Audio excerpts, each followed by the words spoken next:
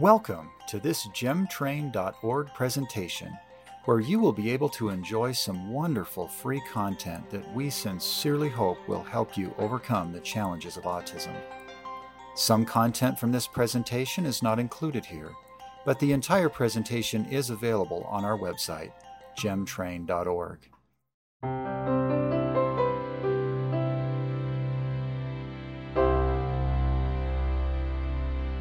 So I'm Janelle Neimer. I am an LCSW and a PhD. I graduated with my master's here from the University of Utah and my PhD from University of Tennessee, where I also completed a 5-year fellowship in veterinary social work, where I was able to spend a lot of time working with animals and doing animal-assisted therapy. I really saw how much animals have helped many people heal. And I was talking to the dean of the College of Social Work at the time, and I said that I really wanted to learn how to help people with animals, and she told me that I could do that and get paid for it and do it in therapy. And I went, that sounds really cool, let's do that. And so she kind of helped me with the process of starting my career in social work. I've really enjoyed focusing my work on trauma. I think helping people heal through trauma is fascinating, and the way that the brain works is fascinating. And everybody is different, and the way that the brain copes is different. And being able to have that attachment with animals and see how they help really kind of almost makes healing progress so much more quickly, just because they help us with that attachment that we need in that relationship. So when we are working with trauma, we are looking for that attachment, that relationship outside of just a therapy office. So if we build it here in our therapy office, whether we're in the office or at the stable, we can then help children and adults learn how to do it outside. And so having that connection is really strong. So this is Flower. She is a service-trained facility dog. She was donated to our office by Canine Companions for Independence. They train facility dogs and give all of their service dogs away for free. So a facility dog, it passes a public access test, just like their regular service dogs do, but their facility dogs choose to go a different route, where they really love social interaction and they really love play. Flower really loves play. And she has really chosen this life of being able to help people heal through trauma therapy. Flower chose being a part of our team in team training. So her life starts with 18 months of being trained by a puppy raiser. And then she goes to college, is what they call it, with a professional trainer. And her college took place in San Diego. And then when we met her in team training, we did a couple of days kind of walking around and doing commands with a couple of different dogs. And what the professional trainers do is they look for bonding. And they really look for the dogs that bond with the people that kind of do the commands with them, to see which dogs choose the people that they want to work with. And she really chose to kind of come back to Salt Lake with us and play and have fun with us. It's amazing to see how in that class we had 15 graduates. We had people getting service dogs. We had children with autism getting skilled companions.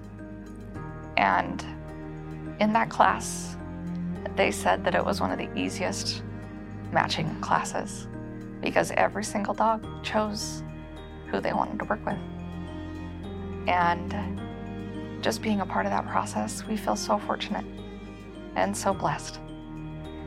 And seeing this new family that we have of all these new friends and relationships, where we now talk to people that we wouldn't have talked to before, where they really are amazing. The dogs are amazing, where they've bonded, and all the amazing work that they've done with, whether it's the service dogs or Flower with us.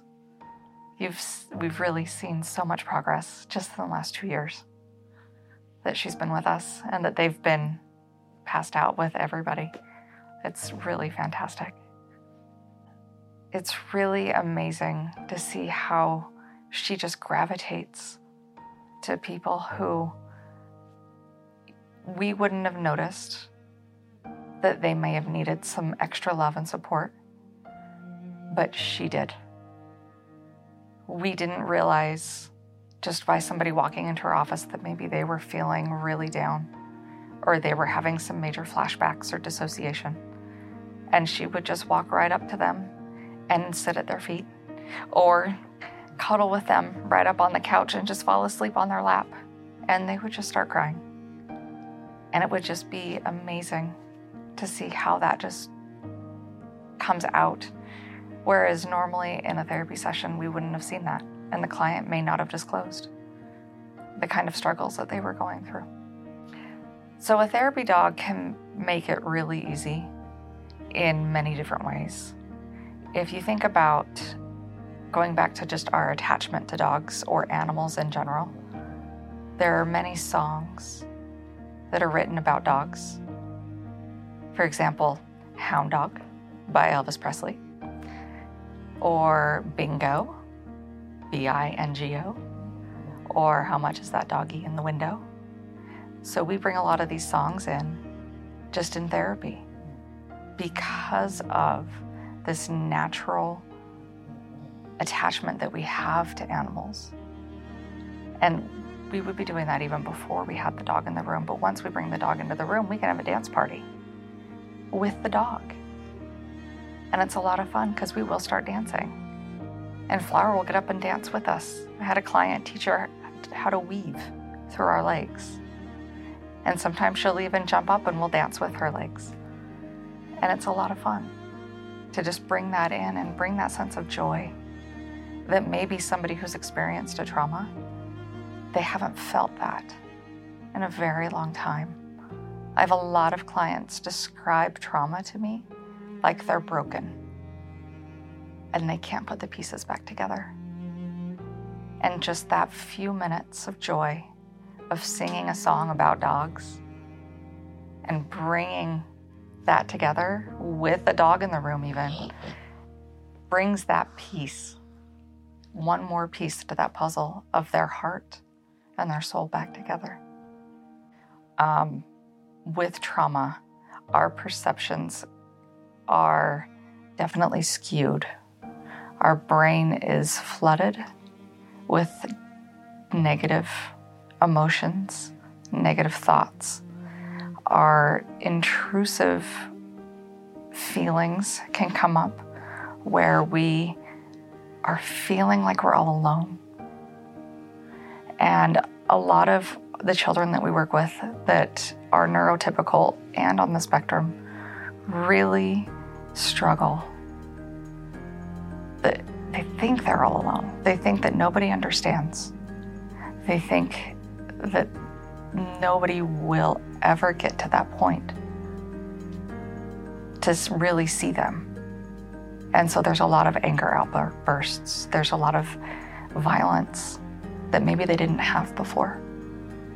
And so being able to bring an animal into the session to help calm those emotions and get them to that point where they can understand that they're not alone. There are many others out there that really see them and that can really help them. And especially the dogs that can give them that unconditional love and that safety. If we bring horses into the mix, they can really feel safe around the horses. So with horses, that safety is they start to learn how to control a 1,500-pound animal. And so getting that sense of control and that sense of power gives them that sense of, I can do more with my life. I can have that safety, I can have that power. And I can build this relationship in a whole new environment. It's kind of relating it from just the therapy office to now the barn, and then we can start relating it to home, and then we can start relating it to school. So a lot of times when we incorporate Calm, Safe Place, my favorite stories really include the little kids that get really creative. So one of my favorites is a little girl who her Calm, Safe Place was a unicorn place. It was full of unicorns and a beach, and she was petting Flower, and she started to get sad. And we talk about Calm, Safe Place not being a sad place. And I asked, why is it getting sad? And it's because she brought up how much she missed her dog. And so we added a rainbow bridge to take her to the rainbow bridge, to see her dogs and to see her past pets. And every pet she could ever imagine was there. And then she started to talk about how she could even see Flower there. And she just started bringing up how much all of the other dogs, living and passed on, were there. And every other animal, even animals that she sees at the zoo, were there. And now she knows that whenever she goes to her Calm, Safe Place, every animal can be there that she can play with. And so being able to incorporate these animals has started to give children like her strength. Where at first it started to make her a little bit sad, but then we brought it into her own personal resource. And having Flower here really helped her start to realize that she has that strength inside of her. That then she could expand on this meditation and expand on this growth.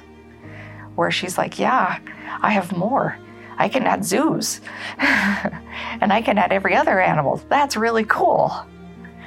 So being able to help children with trauma and get more meditation, get more strength for them, really benefits them in a way to decrease their hypervigilance, decrease their emotions that are out of control.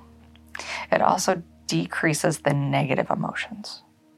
So when we start teaching them meditations and guided imagery and calm, safe places and realigning the right and left side of the brain with using EMDR, it really helps them start to regulate those emotions that get to be out of control and a little too much for them to handle.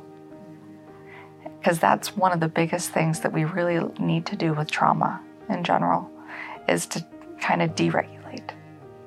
We want them to be able to cope and relax. So when we do start talking about the traumas, they can handle it. So the research does show that the children on the spectrum are at higher risk for abuse and trauma. And there are a couple reasons why.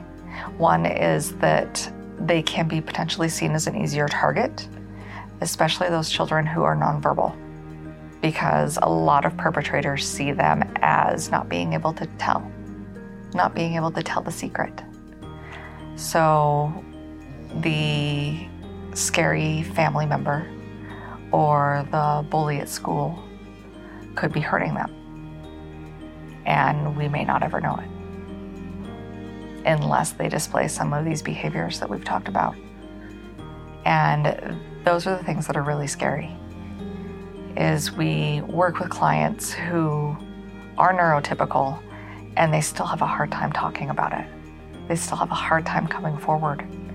And then these kids that are on the spectrum, where an uncle, a babysitter, anybody could hurt them and could threaten them. And where there are a lot of children on the spectrum who are very, very intelligent, but maybe don't speak, for one reason or another, don't know how to handle it and don't know what to do. So it's definitely something to be very aware of on how to help them, and that it is important to keep them safe and to have a lot of trusting, close family members with them. We hope you're enjoying this presentation. At any time, we invite you to go to gemtrain.org and gain the additional guidance from this presenter that can help you fully grow and flourish as you gain the skills and confidence to help those you love on the autism spectrum. Some safety precautions for children on the spectrum would be to absolutely check out references for babysitters. Call them, make sure that the babysitters are okay and that they have a good history and that they don't have a history of hurting children.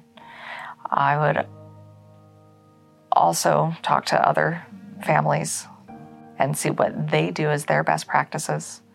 Maybe join a support group. Talk to other parents. You could also maybe have a rule of not having sleepovers. That way you know that your child is always home with you and not under the supervision of anybody else. You could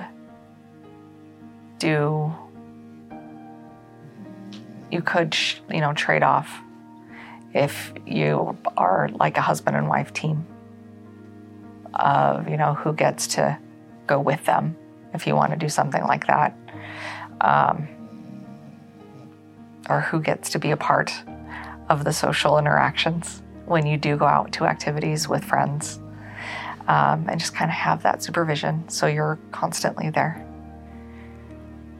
But there are a lot of kind of different ways that you can approach the safety to make sure that the children on the spectrum are constantly supervised and not really left alone with people that you don't know, and even with family members. But that way you can keep them safe.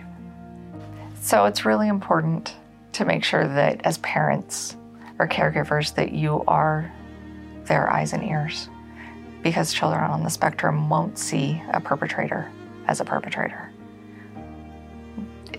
They may not even conceptualize the person in front of them is even there. They may be thinking about the wheels on the car or the red trains. And that's all that's in their mind. And they're not picking up on those. And they're not picking up on any of the subtle perpetrator type grooming behaviors that they might be experiencing. So cognitive behavioral therapy is a normal type of therapy that we use a lot, especially with children on the spectrum. And then we incorporate a trauma-focused piece to it when a child has experienced a trauma. And this piece adds psychoeducation, parenting, relaxation, emotional expression, and a trauma narrative, along with safety, mastery of kind of those cognitive coping skills, and stabilization. And then we take all of those lovely pieces and add flower or our horses into each of those fun activities. So we would do any of the meditations with the animals, or we might do some parenting skills with the animals where we would do some child and parent joint sessions and teach each other about communication together and how we might work in some fun interactive skills. So one of my favorite child and parent activities we call a lily pad game, or sometimes I call it a paw print game, depending on which paws or pads I'm using. But we'll lay out a starting one and an ending one, and depending on how many people are in the family session, each person gets their own felt piece. And they have to work together to get across the floor, only stepping on the felt pieces. They can't step off of them or they have to start over. And they have to keep one of Flower's paws on the felt piece at all times as well. And they get 1 square for her. And it's really interesting to watch how creative parents and children get on getting across the room. And they have to bring all of the felt squares from the beginning, so including the starting piece, all the way to the end. And I've seen some parents get really creative, or some children get really creative with this, where sometimes they put the children on their backs and they go piggyback in order to have those extra pieces. Other times they'll wrap a felt square right around Flower's paw so she can just walk across, and she carries hers with her the whole time. But they get really creative to the point where they are working together and they're talking and they're problem solving. And sometimes they have to start over a few times. But a lot of times it ends up being this really fun game where they learn how to communicate better. And they learn how their body language can get creative in a way that they can take it home and start doing it at home. Right? And we'll stop and process that. So a lot of times the dysfunction comes out when we have to start over. When somebody steps off a felt square accidentally, or they trip or whatever.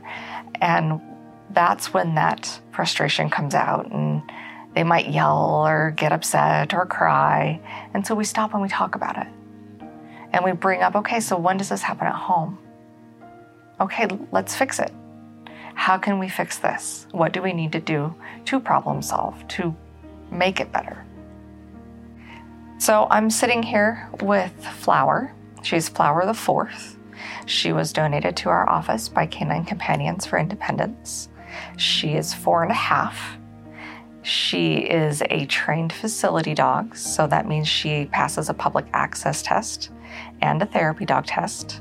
So she can go to court with our clients that have to testify on the stand. And she knows all of our therapy dog skills and commands that she might need here in the office. So part of some of the fun activities that we incorporate animals into when we're doing EMDR or TFCPT or any kind of mindfulness activity is we love yoga. So some of the fun ways we do yoga is we'll do doga, where Flower gets to be involved.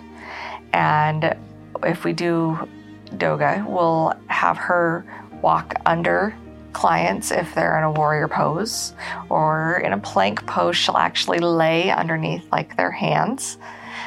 Some of her favorite commands are like an under command. So she thinks it's a fun new game that we're playing. She also really enjoys kind of going in between clients. So if we'll do a group yoga session, she thinks that that's like her favorite game. Hi, are we talking about you? Yeah. Yes, we are. Hi. We'll also do yoga with horses. So when we're doing yoga, we'll do it on horseback. So you're just doing the poses with your arms. So you might do a warrior pose, but just up on horseback and working on balance and posture. With yoga and mindfulness, it's really important for all types of therapy, and especially with children on the spectrum, to really start to learn how to understand their emotions and control their emotions. And doga helps a lot with that. And we get to start to laugh and have fun. I don't know if you've heard of laughing yoga, but we start to incorporate a lot of the laughing part when Flower's in the room. So animal-assisted play therapy is a fairly new modality that has combined animal-assisted therapy with play therapy. So what we do is we incorporate this sense of play into our therapy, whether it's child-centered or directive.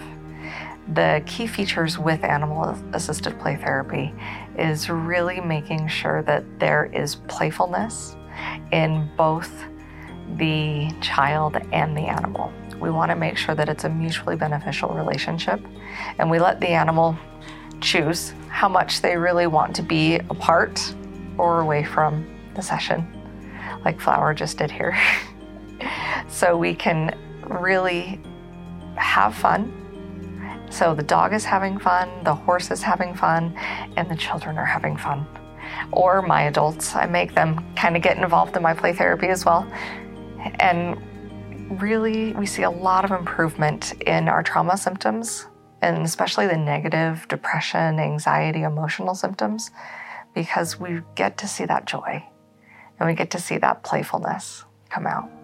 Yeah, so that's part of what our parent-child interaction therapy sessions are about, is we may use flour during those therapy sessions where the parents and children are together. We'll do something like the tennis balls, where we'll have a blue tennis ball to represent sad, a yellow one to represent happy, a pink one to represent excited, etc. And then I'll give the parents one of each of those to take home with their family pet. And then they'll do the same thing at home over and over again to practice those skills. And then they'll come back and report how things went at home with their family pet and their kids. So we absolutely do that in like the parenting and the coping skill sessions. And so we can keep practicing those throughout all of our therapy sessions together. So the Horseboy method is a type of therapeutic horseback riding. And it was developed by a journalist and a psychologist who had a severely autistic child. The journalist is a writer for travel and had a very strong connection with shamans. And so he decided that once they were given the diagnosis of autism, that he was going to take his child and his wife and a documentary team on a trip to Mongolia to meet shamans. And they did this long horseback riding trek all across Mongolia to meet many, many shamans to try and help his son. And what he discovered is, along with the shamans, with the prayer, the meditation, that the horses were equally effective. The riding, the repetitive movement helped his son that by the end of the trip, he was potty trained, he had developed a friend, and was communicating, talking, whereas before he wasn't doing any of those things. So now he and his wife have developed the Horseboy method out of Texas. And they've gone out and started promoting that horseback riding is huge to help children on the spectrum just start to have some of these skills that where the dad just really thought that maybe we just need to see these shamans and the only way to get to them is on horseback. But yet, okay, we just need the horses. Let's include them. Let's offer this hope. Let's offer this help. So that's part of what we're here for. Let's have this bigger sense of community. Let's include so many more people, so many more animals to help these children, to give them that ability to potentially grow and change so they can start being the best them, whatever that looks like. Because all of our children on the spectrum have the ability to be the best them,